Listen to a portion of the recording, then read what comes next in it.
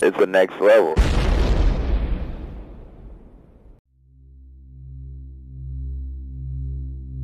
Warning. The following podcast may contain spoilers. Listener discretion is advised.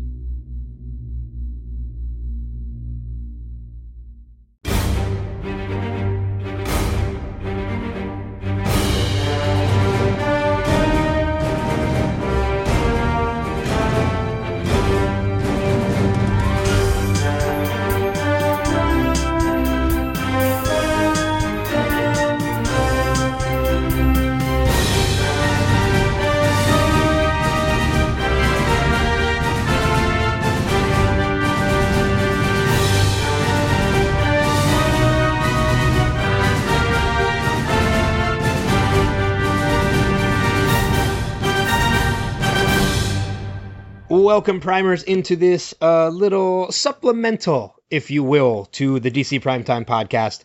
As this 127.5. I was going to say like 127A, but yeah, this 127.5 works because that's usually what the comic books do. So, and I think we've done that in the past before too. I think we've done like 0.5, and I don't think we've gone any more than that. But yes, a little bit of a supplemental, not a usual issue. But before we go into anything else, first things first, introductions from the Spotlight here on the Next Level Podcast. I am Ben Beck. And from the Caffeine Crew cast of pods, I am Rob Martin. And we're going to be joined this time by a very special guest from the Comic Book Gurus podcast on the Beasley Podcast Network, now also nationally recognized, as we just found out. We're welcoming our friend Craig Liggeons back to the podcast. Thank you, gentlemen. It's an honor to be on the next level, finally. Finally, you've been on before.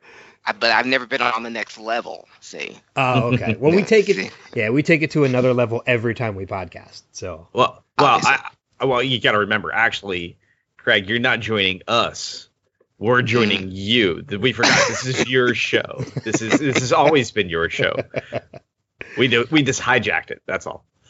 Thank you thank you guys for showing up. Then I appreciate it.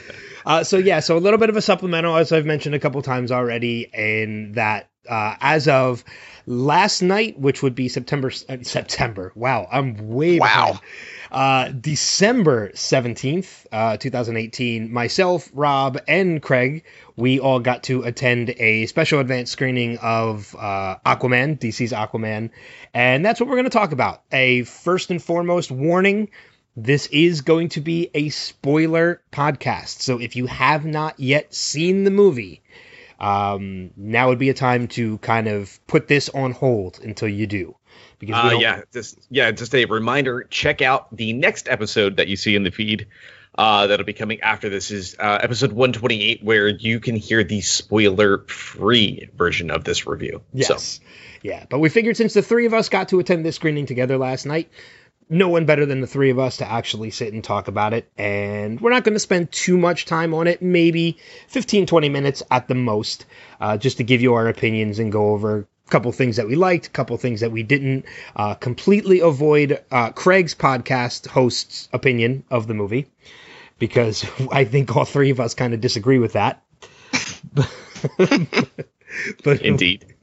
But yeah, so, nothing too in-depth, but we were going to do this last night after we left the movie, while the movie was fresh in our minds, but we've been able to kind of stew on it a little bit, and which I think is kind of for the best. It gave us a day to put our thoughts together. Actually, almost exactly a day. We would have been getting out of the theater right about 15 minutes ago. So, and not only that, but it kind of changed your rating of the movie too.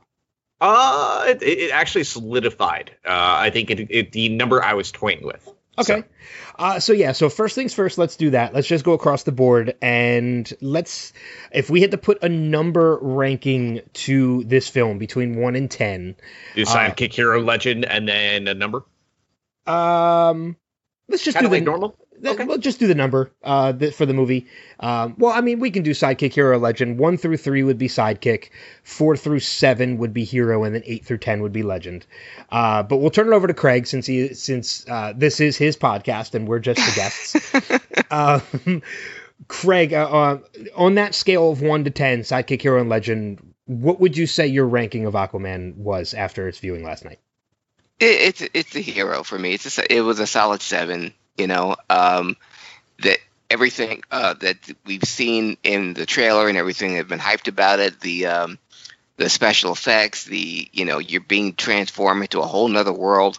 When we got to see Atlantis, this whole world underwater, it reminded me a lot of when the first time we saw Asgard and Thor, the first time we saw Wakanda, and in Black Panther, when we saw even the world in Ready Player One. It was when you're getting immersed into a whole big new world that we've never seen before, this one underwater, it captures the eye, captured my imagination, and that for me is what stood out for what made it different than any other superhero film that's ever been done.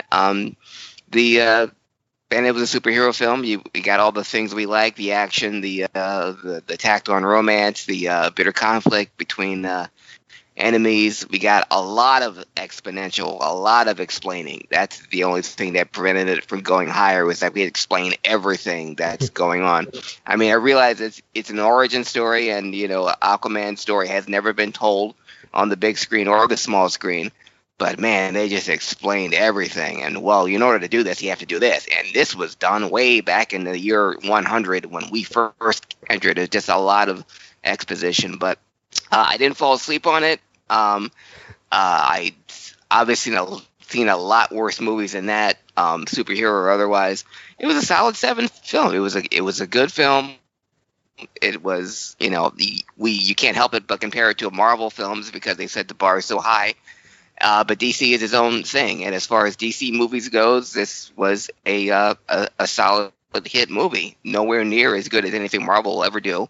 So we just have to resign ourselves that DC films are DC films, and Marvel films are Marvel films. If this was in a Marvel universe, of course, it would be an egregious, affront to everything Marvel.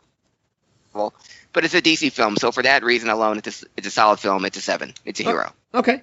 Rob, how about you? Going on that ranking?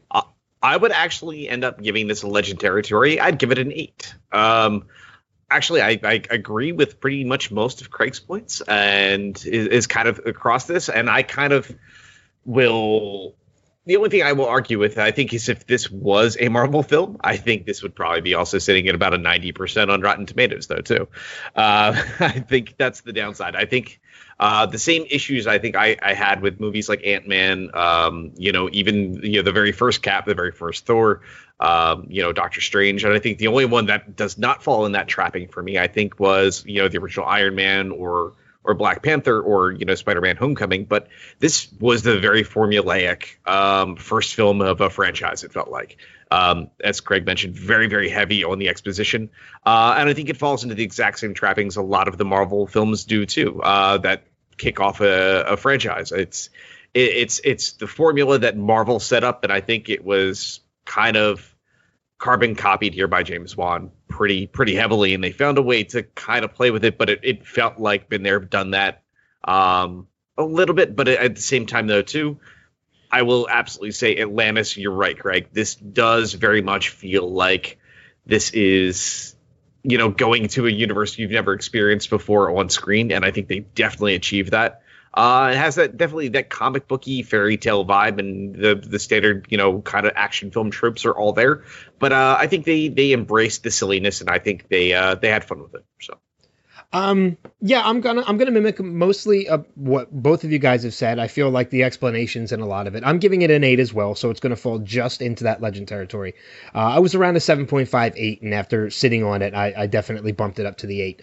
As far as like the explanations and everything go, I kind of have to defend it a little bit, only because of the fact that, as you did mention, Craig, this is the first time we're ever seeing an Aquaman story on the big screen or the small screen. I mean, short of animated series and maybe a cameo or two in series like Smallville, we really haven't seen Aquaman on screen before in a live action format, and we really have never gotten an origin story. So I feel like the explanations, while overly done, I think were still kind of needed, because people who weren't familiar with Aquaman, other than just the animated series from Super Friends or anything like that, or Batman Brave and the Bold, I think it kind of needed to be done.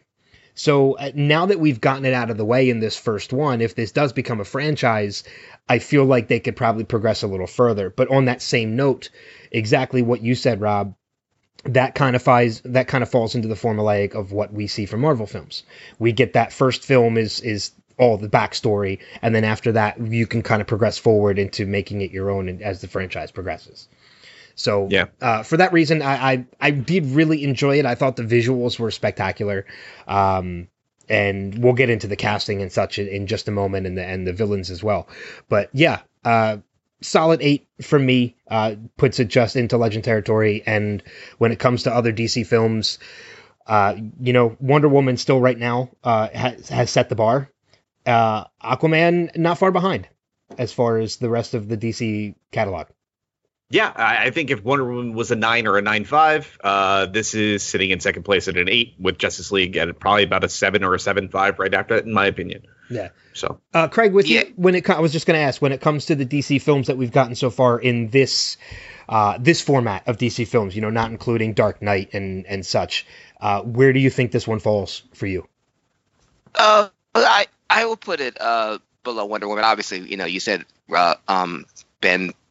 Wonder Woman is at the tippy top.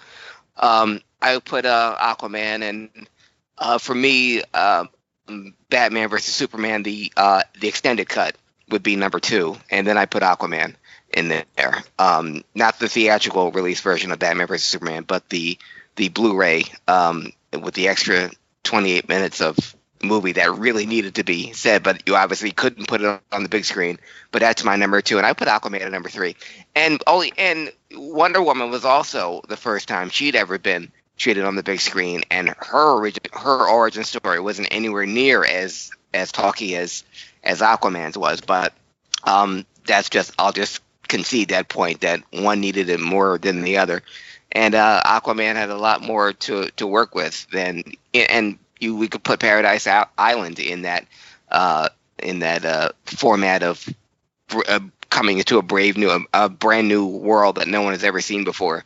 But this, what the effects that they use on in Atlantis and being underwater was, like you said, Rob, absolutely spectacular. I mean, that's what's really selling the film now. When I see the trailers on TV now, is just the whole movie takes place underwater, and with you're underwater, so there's so many things and worlds you can explore. But yeah, this is my long-winded way of saying that it's the third best DC film, behind Wonder Woman and Batman vs. Superman, the extended cut.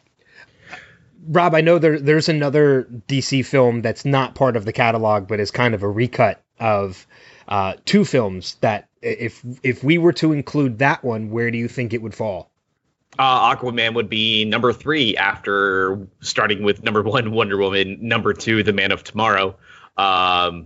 Because Man of Tomorrow, I think, is honestly, if I gave Wonder Woman a 9.5, Man of Tomorrow gets a 9.25. Because man, oh man, to this day, I still think that fan cut of BVS with Man of Steel blended together, excuse me, as a 2.5 hour long movie was stunning. And but Aquaman, yeah, it was a fun movie. It was a really fun movie.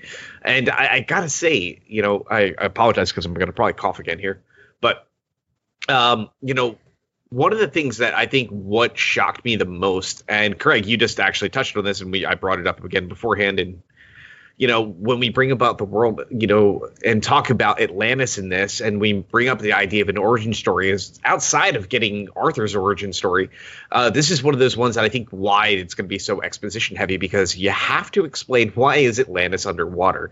And based on the plot that we're working with in this, you have to explain why is the Trident where it is. You have to kind of give a history of a world where when you did Wonder Woman with like Themyscira, or you do something like in a Marvel film, you only have to talk about a character because you don't need to talk about New York. We all know what New York is.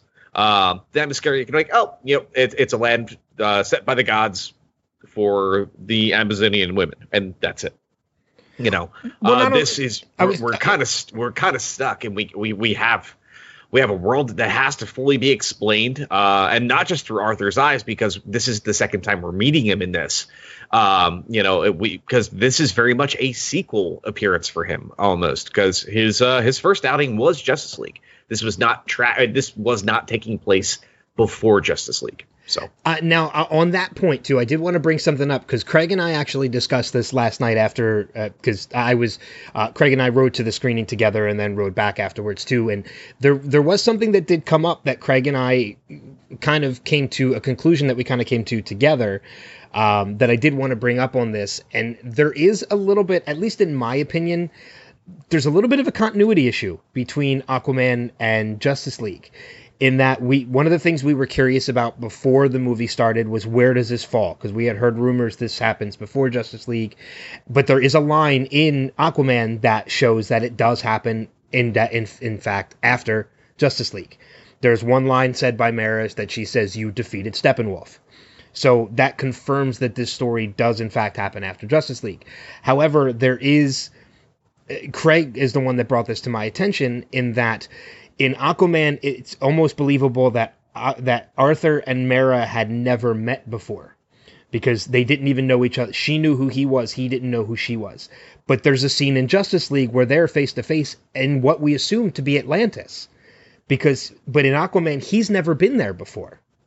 So there's a little bit of a continuity issue, in my opinion. I think where that's addressed is the fact that because Vulko is still training him as a kid, we see them swimming and we see them underwater. So, and again, when we see that scene in Aquaman, we don't go to the city, or not in Aquaman, but we don't go to Atlantis the way that we see Atlantis in Aquaman in Justice League. We see kind of a ruins area where they're at, where they meet up. That's exactly what we're shown. Kind of similar to in this movie, one of the first big scenes we see underwater is between Orm and King Nereus. And it's in one of these old sections of Atlantis but it's not really part of the grand cities that we see in these kind of new, brighter futures and very tech heavy kind of designs that we see all throughout this film. We again, it's these old ruined sections. So we can believe Arthur, I think, has been to areas like this that Vulko has taken him to, but not to a place like Atlantis because of one of the key reasons is because he's been an outsider. We're addressed that very heavily in this film, that he's an outsider, that him coming to Atlantis, even in something like Justice League, he would have probably been killed. Okay, but then what about the fact that it seems like these two have never met before, but there is a scene of the two of them together in Justice League? Well, no, we see them meeting there. She brings up those points, even when he meets her, in Amnesty Bay. It's kind of like he sees it like, oh, it's kind of you again. Like, he knows who she is. They just don't. She knows, and she knows who he is, because you think about it. You have people in the bar in Amnesty Bay coming up to him, who's like, "You're Aquaman. You're the fish guy." People know who he is. So what's not to expect that she obviously knows these pieces too. Again, she knows who Vulko is. They're close. They're friends. So she's going to have this information because of the relationship Mera and Vulko have. But he's the one that doesn't know her. No, he very much, when she comes coming out of the water, when they're at the bar, and he was like, "Oh, it's you," but he doesn't know her name. He just doesn't know her name. Okay, exactly, and that's all it is they just don't bring up each other's names until later to each other, like officially. But he immediately recognized her when she came out of the water. So I think there was no question in my mind about that moment at all when that moment does happen earlier in the film. Okay. All right. Okay. And the weirdest part was, Ben, when I got home, Justice League was on, and we just passed that scene because I wanted to go back and right now as we're talking, I'm watching Justice League. I'm fast forwarding on demand.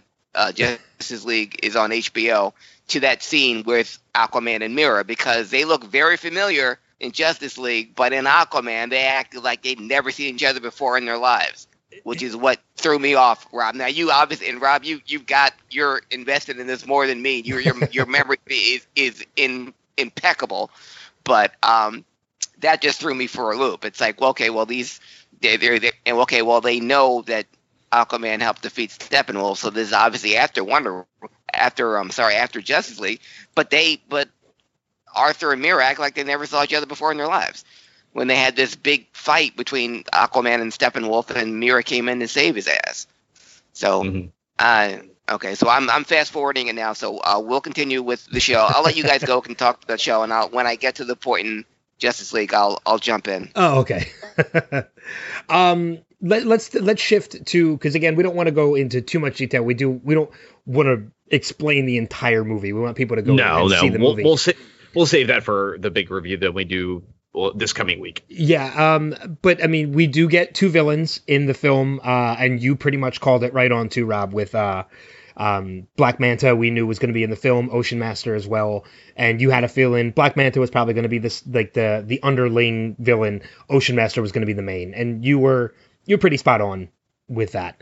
How do we feel like the villains were portrayed in the film? I mean, I think Ocean Master, visually, what we see of Patrick Wilson in this movie, I mean, his suit is pulled right out of the comics by the end. The one that we see him with the silver mask. The mask was fantastic. And even the full suit, the purple and the silver, I mean, that was dead on. I mean, it looked identical. I think they did a gorgeous job. I think Patrick Wilson it played a comic book movie bad guy. I mean, I will say one thing so far in across the comic book movie world.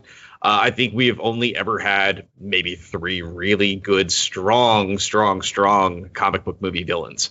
And this one just falls into just the norm. It's kind of the same way that you think of somebody like Yellow Jacket and Ant-Man, or, all these, like a lot of the throwaway villains.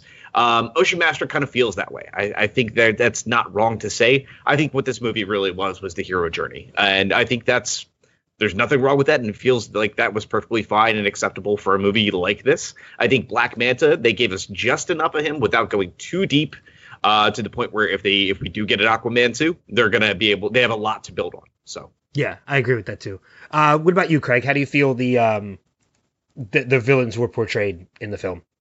The villains are great. That's the one thing DC does very well, is they have the good villains. They have good cast and a good cast for the villains. Patrick Wilson, first of all, the man's got Watchmen cred, so he knows how to play a comic book hero or villain, and he wears the mask so well.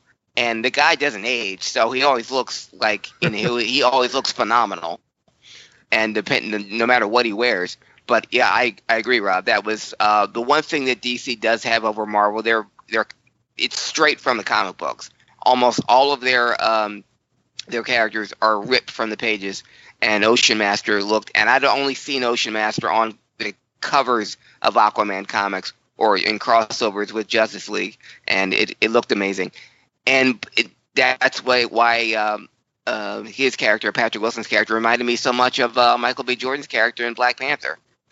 You felt for him. He was supposed to be the villain, but the guy, also had a legitimate gripe. He wasn't nefarious for the point of being nefarious. He wanted his kingdom back, or he wanted Atlantis was his birthright. And we felt for him. The Black Manta character was great. It was a great origin story. Great actor playing him. You always you step into a trap whenever you have 2 villains in one film, especially in an origin story. You're throwing a lot at the audience all at once, but they made it work, and both villains were great. Yeah, I think one of the things that really helped Patrick Wilson too was in an interview I had seen on the red carpet at one of the DC events of one of the screenings of the films, was they had actually asked Amber Heard, Jason Momoa, and Patrick Wilson if any of them had ever read any of the Aquaman comics or were familiar with the characters before they had taken on the roles. And both Jason Momoa and Amber Heard, neither one of them were even familiar with the characters before they had taken them on, but Patrick Wilson had actually read a lot of the Aquaman comics growing up. So he was already familiar with Aquaman and Ocean Master. So he was able to, I think, to his credit, I think that might have helped him portray that character, and as well as he did. Not only that, but that, Rob, you hit the nail on the head with that mask. That silver mask is, if you're familiar with the Aquaman comics, is so iconic that the moment you see it on the screen and you see it actually come to life, it was one of a few moments of the film that I got legit chills when I was watching the film. Oh yeah, and let's definitely get this point out too. One place that James Wan just nailed this film was the visual representation of everything, between the way that Mera looked, between the way that like the trench looked. all these different races and different factions of the Seven Seas. All of this looked perfect. The suits of armor had this pearlescence to it that you would expect for people under the water and stuff like that. The Orm soldiers looked gorgeous. The Aquaman suit, when we actually see Arthur in the classic orange and green, every piece and the design of this down to the cities and everything like that are easily, I would say, next to Amber Heard and Jason Momoa and Patrick Wilson, I think that stuff stole the show the most in this film. I think the design of everything and the way and the love of the craft of what they put into this film was perfect. I think that was truly the piece that shined so much. Yeah. Okay. One more point we'll cover, and then we'll kind of wrap things up, and we'll leave it to you, our audience, to actually go out and see the film. And I'm going to turn this over to Craig to start off first. We've talked about the visuals. We've talked about the villains. Let's talk about the casting of Aquaman, Mera. We talked about Patrick Wilson a little bit. So let's focus on Aquaman. Let's talk about Arthur and Mera. We have Amber Heard, who was cast as Mera, and obviously Jason Momoa. In your opinion, Craig, to kick this off, how do you think they did portraying the characters? I mean, we've seen Momoa already portray Aquaman a little bit, but this is the first time we're seeing it in the grand scheme of everything, as well as Amber Heard. How do you think they pulled it off? They pulled it off great, and as luck would have it, Ben, I'm actually at the scene in Justice League where they meet for the first time, and she introduces herself to him. Because she knows him, that you're the king of Atlanta. I'm listening to it right now. She took me in. Okay. I'm sorry. I'm distracted. They had great chemistry. Great casting on both of them. Obviously we grew up with Aquaman as the blonde-haired, blue-eyed Aryan god that he is. They went a different way, and it worked, obviously. I'm guessing, I'm just going to throw it out there, Jason Momoa, I guess, is easier on the eyes. I might be going on a limb here, say he's got a strong female fan base. They might go to the movie just to see him with his shirt off, and probably, and wet and moist quite a bit. And it's a hell of a choice. I've been a fan of his since Khal Drogo in Game of Thrones, where guess what, he had his shirt off and he was heavily tattooed. So it was a great choice, and for him. For a guy now, outside of Game of Thrones, I don't know what else he's done, but I think Stargate was one of his big ones. Yeah. Okay. But even so, he's the lead of a superhero action film, and he's pretty much in every scene. And that's a lot of heavy lifting for a guy that doesn't have a long or even a track record of being a leading man in movies. So. He did an amazing job. Did an amazing job, and Amber Heard is good in everything. They pulled it off well. They had great chemistry. As far as DC movies go, they're, it's not going to be The Notebook. We don't have to buy that they're, the star-crossed lovers and all. They're just two people that one's on a quest and the other one's a helper, and they make it work. Great casting, and you put them with other Oscar winners and Academy Award nominees, Willem Dafoe and Nicole Kidman, makes that union between Jason Momoa and Amber Heard that much better, because we're rooting for them, those two crazy kids. Yeah, it's funny too. I'll turn it over to you in a second, Rob. But you mentioned how we're familiar with Aquaman being that that blonde-haired, blue-eyed. Look of what we saw. And there was actually a moment in this film where I looked at Patrick Wilson and I said to myself, I'm like, if the casting went a little bit differently, Patrick Wilson probably could have pulled off Aquaman if they went that route. And, but I'm glad the way that they did, because you're right. It just seems like, I think Momoa is a great choice to change up the character, and he seems to be having a lot of fun portraying this character as well. And Amber Heard, you're right with that too, Craig. While Jason Momoa is definitely eye candy for the women that are going to go see this movie, I know of a bunch of women that are planning like lady dates to go out and see this movie. They don't even care what the movie's about. It's just the fact that Momoa's in it. They're going to go out and see this film. I could say the same thing for Amber Heard. I think Amber Heard is gorgeous, and she portrays Mera as equally as such. So I think the casting was pretty spot on. Rob, what were your thoughts on the casting? Well, I think if we go back to looking at Justice League a little bit, I think there were some people out there that really loved his Aquaman, and a lot of people I knew out there too also thought he was a little too dude bro-ish. And I will say, if you were worried about that, I feel like they dialed that back a little bit in Aquaman. We actually get a much more humble Arthur in this. We still do get to see that over the top, like pieces of his character that we all enjoyed in, Justice League. But I feel like they dialed him back just the perfect amount to have his character actually grow. And I think Momoa pulled that off incredibly well. He was a really fun, likable lead in this. And I think, again, Amber Heard was a really perfect Mera. They got her look down, her power set down. Amber Heard gave her this level of class. Willem Dafoe was a great kind of point person as the Vizier playing Vulko. You mentioned Nicole Kidman. I think she did a great job too playing Queen Atlanta. All these little pieces just worked really, really nicely together. It was this perfect blend.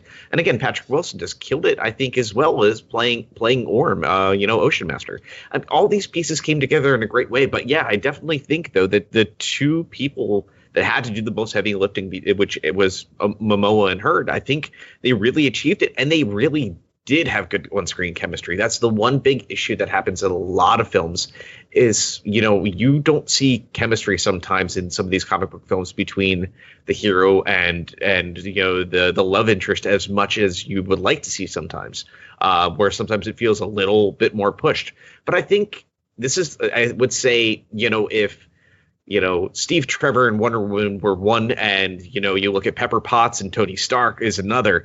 I would say Mera and Arthur are equally in that same realm. And I think that's great. I think that's a really huge win and a huge positive for DC fans out there. And I'm really happy to say that I don't think there's really any issues between the two.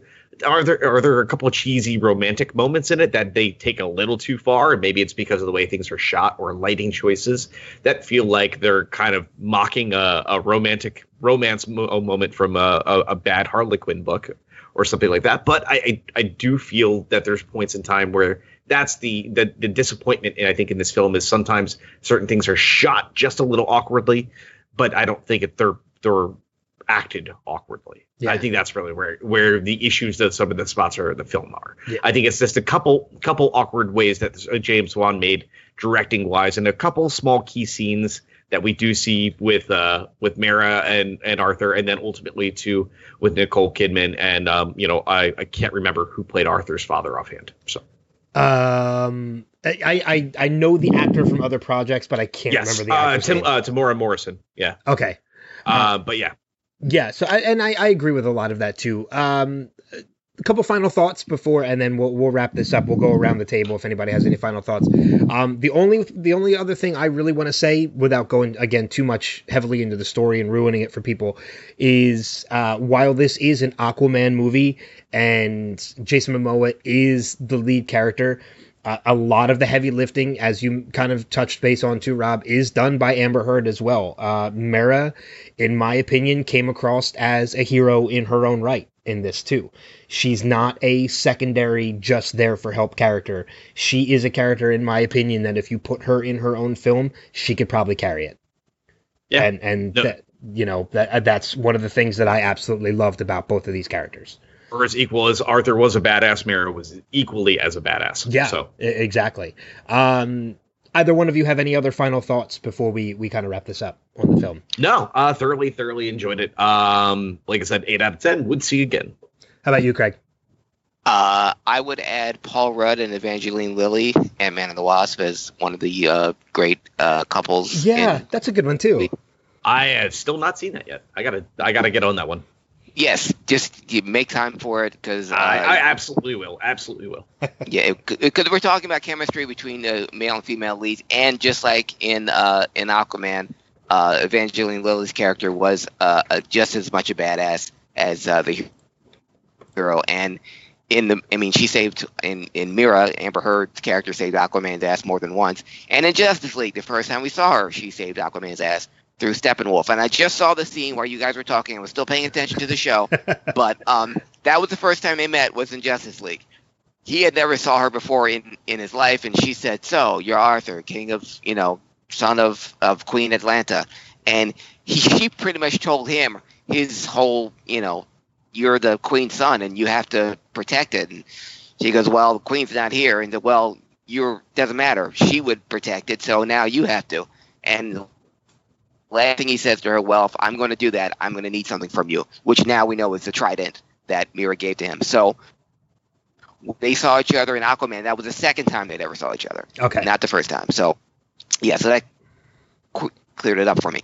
I still stand by my 7. You guys have talked it up for me, so now it's a 7.5 for me.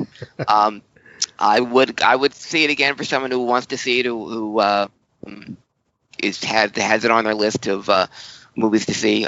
Again, the spectacle was amazing. I'm probably going to get a little, because we saw it on the biggest screen possible. If I see it on a smaller screen, I probably won't like it as much because it won't be as immersive as this experience was. But hey, like we said in the car, Ben, on the way home, DC's got nowhere to go but up as far as their movies go. And this is definitely an upward trajectory. Not as good as Wonder Woman, but just as good as any other film that DC has done. And I'm looking forward to it debuting at number 1 at the box office and staying there through New Year's. Yeah.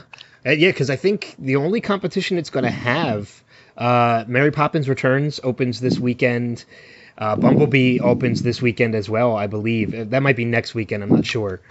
And Spider-Verse is doing pretty well, too. It is. And I will say, I did get an opportunity to see Bumblebee earlier this evening, and I'm very surprised to say this. It's really, really good. It looks good. Yeah, it looks great. It's really good. Before we wrap things up, Craig, why don't you tell us a little bit about Comic Book Gurus before we get out of here? Well, when I'm not hosting this show, Dan and Rob, I do another show specifically on this type of thing. It's called Comic Book Gurus. Me and my broadcast partner, Mr. Rockstar Rob, come from the studios at WMMR, and we talk about all things comic book and comic book related movies, comic book TV shows, and comic book books. We just wrapped up the mid-season finale of and covered the Elseworlds trio of great shows, Flash, Arrow, and Supergirl. We're going to talk about Aquaman tomorrow, this week, and the show will premiere next week. It's on WMMR.com, and as Ben said at the beginning of the show, it's on the BPod Broadcasting Network, National Podcasting Network. So it's on there and on iTunes, on Google Play, and wherever podcasts are sold for free. Good to know. Yeah, we'll have to definitely have our audience go and check you guys out as well. Thank you. As for Rob and myself, you can find our podcast as well as all the other podcasts here on the Next Level Podcast Network, nextlevelradioonline.com, facebook.com/DC Primetime is the Facebook page for our podcast. We would definitely love to hear your feedback from when you get the opportunity to see Aquaman, and you can do that by either contacting us directly on the Facebook page, or you can send us an email at dcprimetime@nextlevelradioonline.com. And last but not least, follow us on Instagram and Twitter at DC Primers. Mm-hmm. And like as Ben mentioned before, you can also find other podcasts over at nextlevelradioonline.com, such as the Caffeine Crew Cast of Pods. Our new episode just went up the other day. That is our Mel Brooks special, and also our 2018 year in review. So make sure to check that out. We will be back with DC Primetime this coming Sunday when we record again. It'll be with you Monday with our spoiler-free discussion of Aquaman. In addition to that, we will be talking about episodes 1 through 3 of Titans, and a good special thanks to our good friend George Shaw at GeorgeShawMusic.com. You hear his tunes each and every episode of this show. Make sure to check out his page and support his projects. Absolutely. Craig, thank you again for coming on and joining us once again. It's always a good time when we have you on. It's always a good time. Anytime I'm in the company of either you two gentlemen, either on Skype or in person, in a car or in a theater. You're wonderful quality gentlemen, and thank you for having me on. Absolutely. Thank you, sir. So that's going to wrap it up for this spoiler-full review of Aquaman. As always, do not just take our opinions for granted. Do not take our opinions as gospel. We encourage you, make your own reviews, go and see the movie for yourself, form your own opinion, and that's always the best way to do it. Until next time, we will see you guys around the bend. Take care. Peace.